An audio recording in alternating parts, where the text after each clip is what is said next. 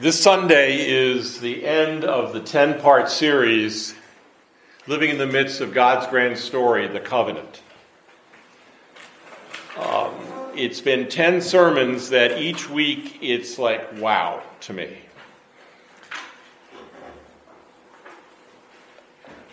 And when I selected the passage we're going to look at today from Deuteronomy 29, I did not realize all that passage would bring up to me. When I was a young pastor and I was in a church where you preached Sunday morning, Sunday night, and Wednesday night, I preached through 22 complete books of the Bible, and in this series I preached through Genesis, Exodus, and Deuteronomy. And I'd forgotten how Deuteronomy can grab you, because this is a book that is getting ready, in part of what we're looking at. It's getting the people ready, the second generation ready to cross Jordan. See, they've already taken what we think of as the east bank of Jordan, where 2.5 tribes are going to settle. And they're getting ready. Remember, we talked about the ark. Well, they're going to take the ark out in the middle of the Jordan River, and the Jordan River is going to dry up, and all those men, women, and children and their animals are going to go across on dry land like they went across on dry land through the Red Sea.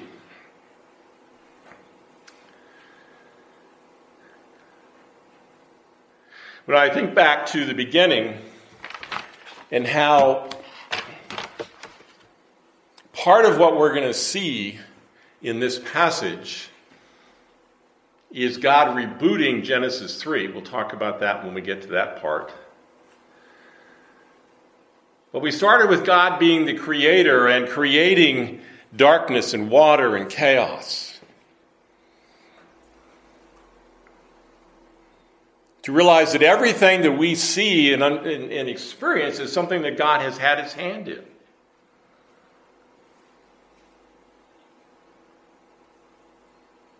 I think it is hard for people in our time to believe that God created chaos, because we love order. We love predictions, to know what's going to happen. Now, I want to do something I do occasionally. I'm not sure if I've done it here before. I'm going to start at the end. You know how when you see a movie and you see this dramatic scene, you see this thing, and then all of a sudden they say 6 weeks earlier or 24 hours before this, and they're going to tell you how they got there. I was watching something that literally did that through each person that was a major part of the story. They went back and said, okay, here's how they got there. Here's how this person got there. Because in verse 29 of chapter 29, and I call this a Genesis reboot,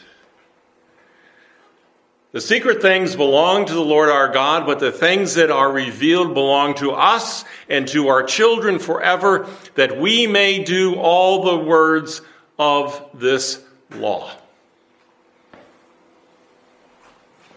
Remember, you had the tree, don't touch. You had the words, everything else is yours. See, when we look at this, we are trained to be curious and say, wait a minute, God can't hide things from me. Rather than saying, the things that are revealed belong to us and to our children forever, that we may do all the words of this law. See, God is renewing his covenant. And you see this, we're going to get there in a second, but you see this going through all of 29, probably 2/3 of the way through chapter 30 is this event. But if anything that you remember from today's sermon, this second part, but the things that are revealed, all the things God has told us that are written down belong to us and to our children forever. Do you see the nature of the revealed will of God? That we pass it on. That it's true forever. That we may live out all the words of this law. That God is telling us how to enjoy the world even though it's fallen. How to live in it. Even though it is broken and evil and they've already fought battles and they're going to fight more battles. And they're going to be warned about what happens when we don't follow. Now, going back up to the beginning, verse 1. These are the words of the covenant that the Lord commanded Moses to make with the people of Israel in the land of Moab, besides the covenant he had made with them at Horeb. Now, this is a shift of accommodation. Because when we look at the differences between Horeb and Moab, in Horeb, you have the very voice of God speaking that the people can hear, and they're terrified. Because they realize when they heard his voice that he's real. He's who he says he is.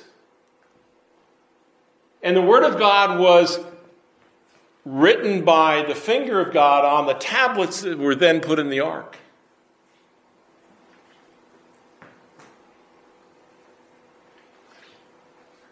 What God gives us in this renewal of the covenant, in making of the covenant, is a mediator. These are the words of the covenant that the Lord commanded Moses to make with the people of Israel in the land of Moab, besides the covenant that he had made with them at Horeb. He's using the words of Moses. Now, we can go back to chapter 18. We looked at that a few weeks ago when God is saying, I'm going to continue to give you prophets. But here he shows that you can have God speaking through Moses to make this covenant that's going to be written down into what is referred to as the book of the covenant. Remember in the covenant, in the ark, it spoke about the testimony, the tablets that were there. Now we're looking at a book because it's larger and it's written by a man as opposed to the finger of God. But yet it is God who is initiating and ensuring this relationship that it is true.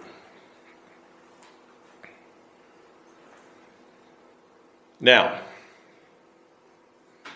this covenant that God makes, this commitment, this ceremony, it's interesting how when we look and study, we see God doing it in very different ways. Now, in this one, through Moses, notice that there isn't a sacrament, there isn't blood.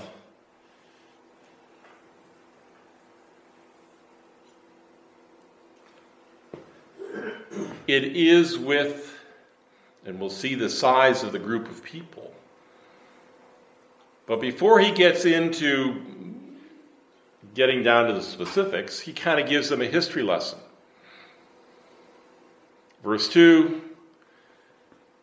you've seen all that the Lord God did before your eyes in the land of Egypt to Pharaoh, his servants, and to all his land.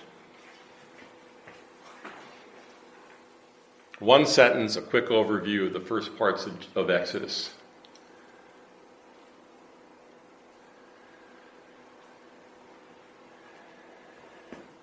Verse 4 is a very interesting one because it gets very personal.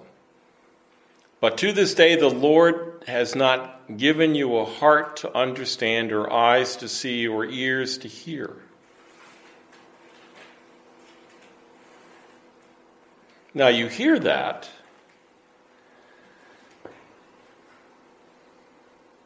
and what I've already read should ring in your ears,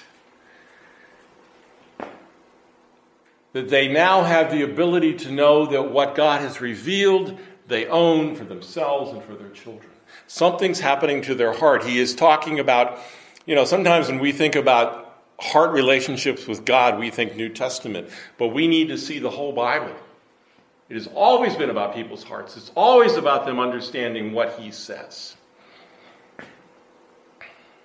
He reminds them in verse 5, I have led you for 40 years in the wilderness.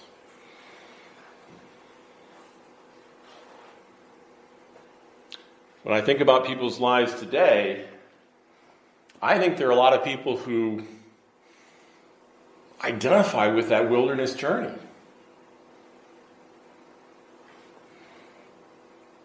It's like, when are we going to get there? We're not talking about a car ride. We're not talking about, 4 or 5 hours, a couple days. We're talking about 40 years. We're talking about a generation. I led you. That so no matter what you may be going through in your life, in your family history, in your work life, and all the things that you could say, to have the comfort to know that you're not alone, that God is with you, that you're going through that for some reason that God will maybe show you later on. Some illness.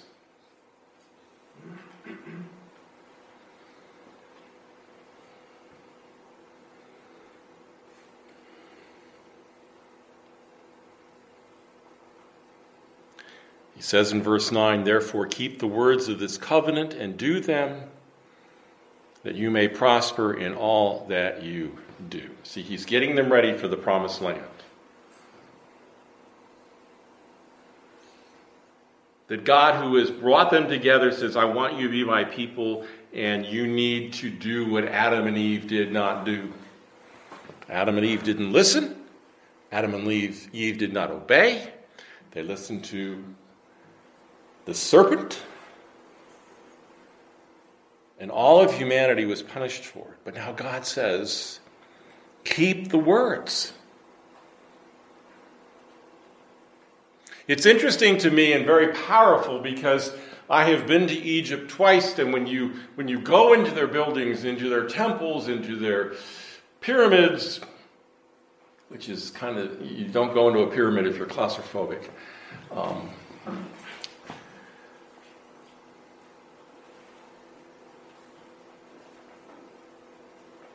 Gives you words. Words that you can understand, words that you can memorize and put in your heart. We think about the Psalms, thy word is a lamp unto my feet. It's a light to my path. Now, in verse 10 and following, you get something that gives you the scope, because here he's talking about who is supposed to gather. You are standing, verse 10 says, you are standing today, all of you, before the Lord your God. Okay, you get that? The God is present. You probably had the ark has already been created. So you had the Shekinah glory there. That pillar of smoke by day and fire by night, to signify the presence of God. The heads of your tribes, your elders, your officers, all the men of Israel. Then he keeps going. Your little ones, the ones nursing at the breast, your wives. And see, here's where God is tickling our ears, reminding us of that great promise in Genesis 12 about the nations. Who's being included in this covenant here? The sojourner who is in your camp. And now look at this description of economic status. From the one who chops your wood to the one who draws your water. Do you see how he's reaching out to everybody? to everybody who's in the camp. Not just the elders, not just the leaders, not just the men, not just the older, but the young, the wives, the sojourner.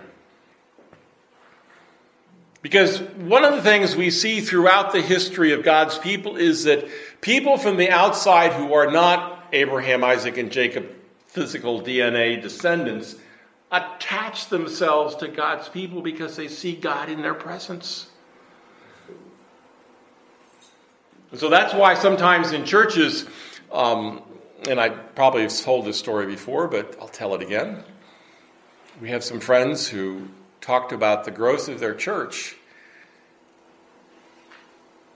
was because a bunch of women got together to pray. But they struggled because God didn't send them the right people. He sent them their neighbors who in our part of Georgia were caught up in the use, production, sale of methamphetamines and their children. So you had grandparents who were raising children because the parents are in prison or rehab, or we went to a prayer meeting where they had 23 young people, children in elementary school and high school, they were praying for because that's who God had brought to them, and it took them a while to see that God brought these troubled families into our lives. Even though we know nothing about rehab, even though we know nothing about methamphetamines and all the things, the biker gangs and everybody else that's involved in that, they're our neighbors, and some reason they walk into our church. We've prayed that God would send people. But that's what we weren't expecting that. So what if in today's world, God would bring you somebody who draws water or chops wood? The most menial tasks. Can we see Christ in their lives? Can we see them in our church?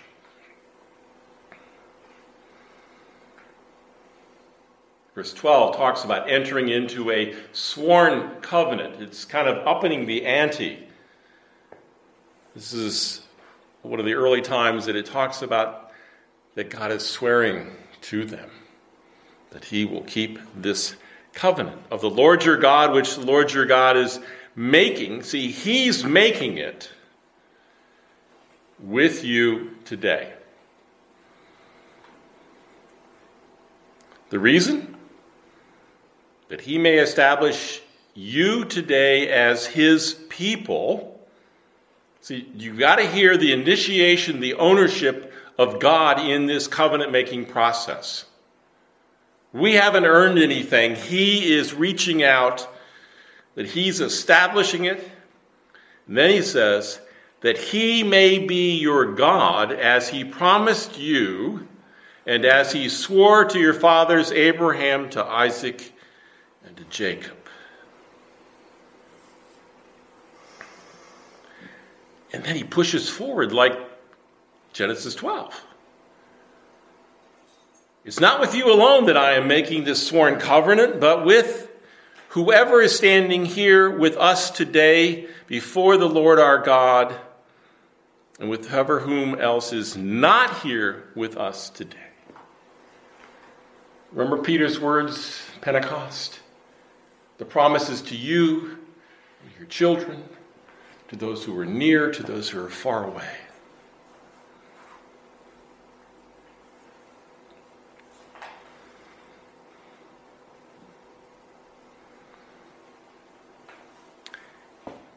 If you look when I printed this out and I was looking at it, I said, that's very interesting, because oftentimes I will judge about the amount of text in terms of how important it is. But you have this, what we might think of as this blessing thing, this initiation thing, and then you have this tremendous warning, starting in verse 16,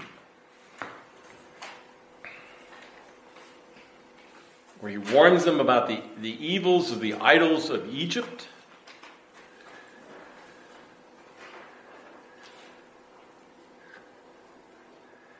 And verse 19 is something that just haunts me and scares me. The one who, when he hears the word of this sworn covenant, blesses himself in his heart, saying, I shall be safe, even though I walk in the stubbornness of my heart.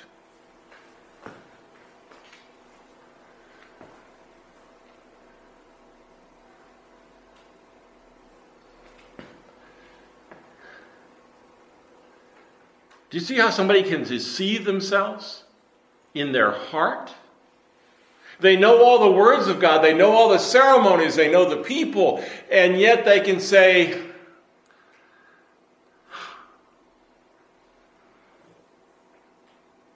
I shall be safe, knowing they have a stubborn heart. Now, verse 20, if that makes you wonder, look at verse 20 when it says, the Lord will not be willing to forgive him. And then it goes on and it just builds this thing, but that idea of, what sin has this person committed that God's not going to forgive? Now, anytime that comes up, my mind jumps to the words of Jesus after when he's teaching us in the Sermon on the Mount about the Lord's Prayer. He says, if you don't forgive, you won't be forgiven. What if here the issue is that people who have been forgiven are unwilling to forgive someone else because of the stubbornness of their heart? See, that's something that's hard to know how to deal with because stubborn hearts are often very hidden. People grow up with the narrative of their history and with the narrative of people's. I will tell you part of the narrative that I have had to overcome. When I learned the history of our family, that we spent one generation in Ireland, then we left, it was because of the extreme religious persecution by Catholics of Scottish Presbyterians.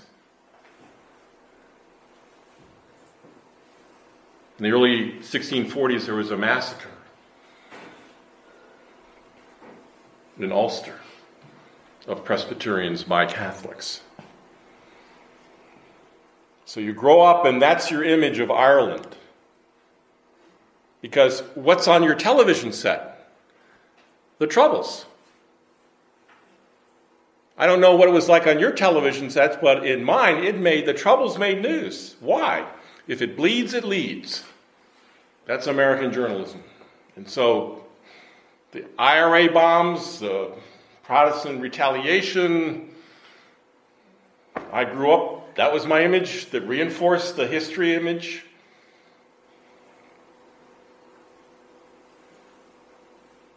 Even though I'd never been to Ireland, now growing up in the parts of the United States I knew lots of Irish Catholic kids. I knew that Irish Catholic kids were not allowed to date Irish. Irish Catholic kids couldn't date Italians or Polish Catholics. They could only date and marry other Irish. They were, from my perspective, a closed community. Now, this is back in the 60s, okay? So I began to realize, and this happened in some ways because you know how sometimes your sins hide for a while and they come up? When we were studying Jonah, Ireland became, I understood, that's my Nineveh.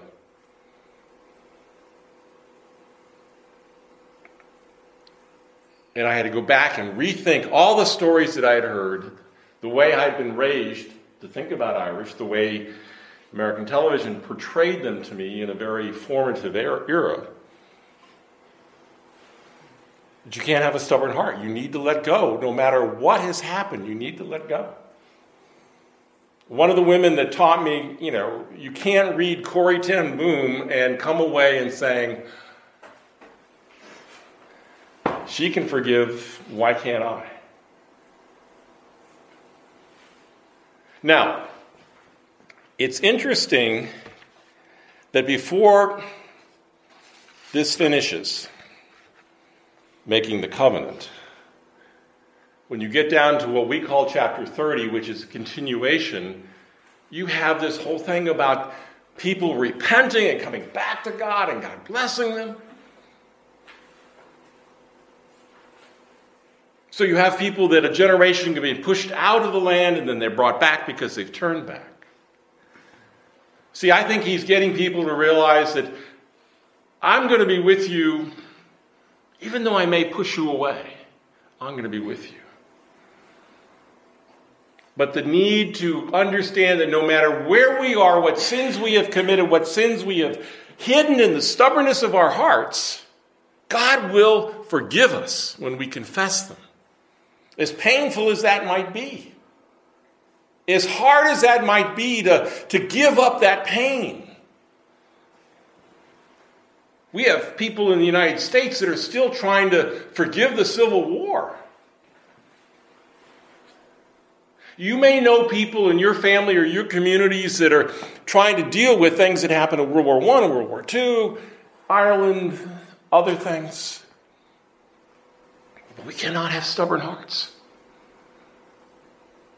Because he comes down in verse 15 of chapter 30. See, I have set before you today life and good, death and evil. If you obey the commandments of the Lord your God that I have commanded you today by loving the Lord your God, by walking in his ways and keeping his commandments and his statutes and his rules, then you shall live and multiply, and the Lord your God will bless you in the land you are entering to take possession of it.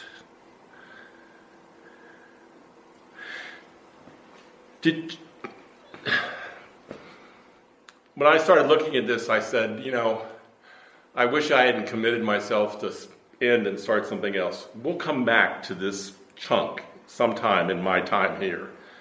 But let me just wrap it up.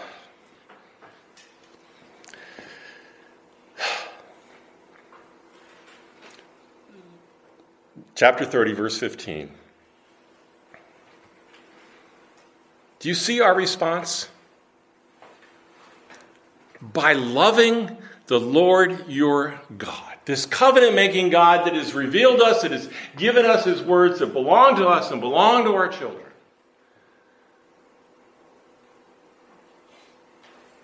It's like Jesus on the beach to Peter, do you love me?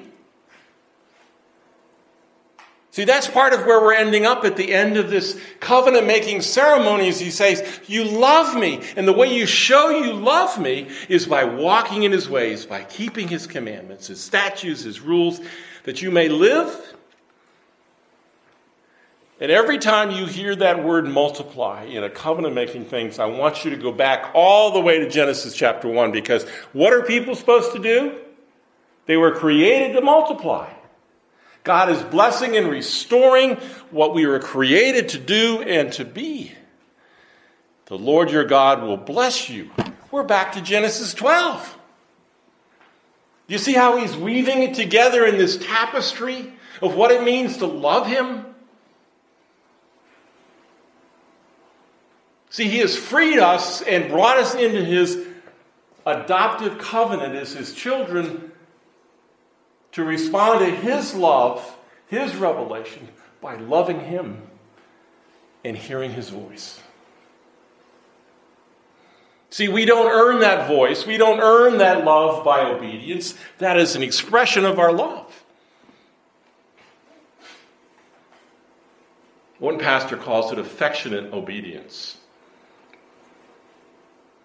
See, when you're trying to obey because you love, the fear is taken away. I mean, when I read from Romans 5, all those things, that he loved us first, that he died for us. Because he loved us. And he wants these people to know when they get ready to go into the promised land, to walk past the ark. Because that's what he's getting them ready for. He's getting them ready to walk past the most holy presence of God. You can safely walk past it, don't touch, but walk past it into the promised land to multiply.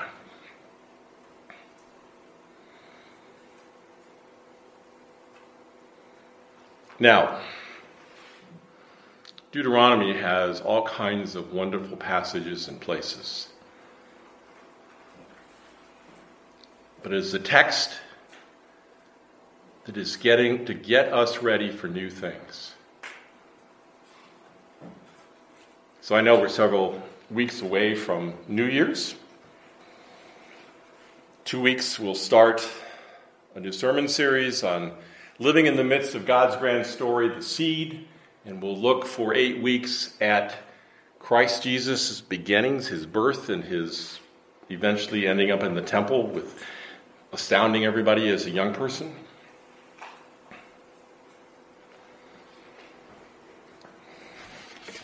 So I'm back to where I started. The secret things belong to the Lord our God. But the things that are revealed before us, revealed belong to us and to our children forever, that we may do the words of this law. Let us pray. Father, no matter what our lives are like, what we're facing, no matter how chaotic they may seem, how unpredictable life may be, we pray that we might know that your presence and your words get us ready for a new thing. Get us ready to walk before you in obedience, not to earn it, but because you loved us first, and we love you. And that's why we hear you, so we can walk before you. We pray these things, Jesus, in your most holy name. Amen.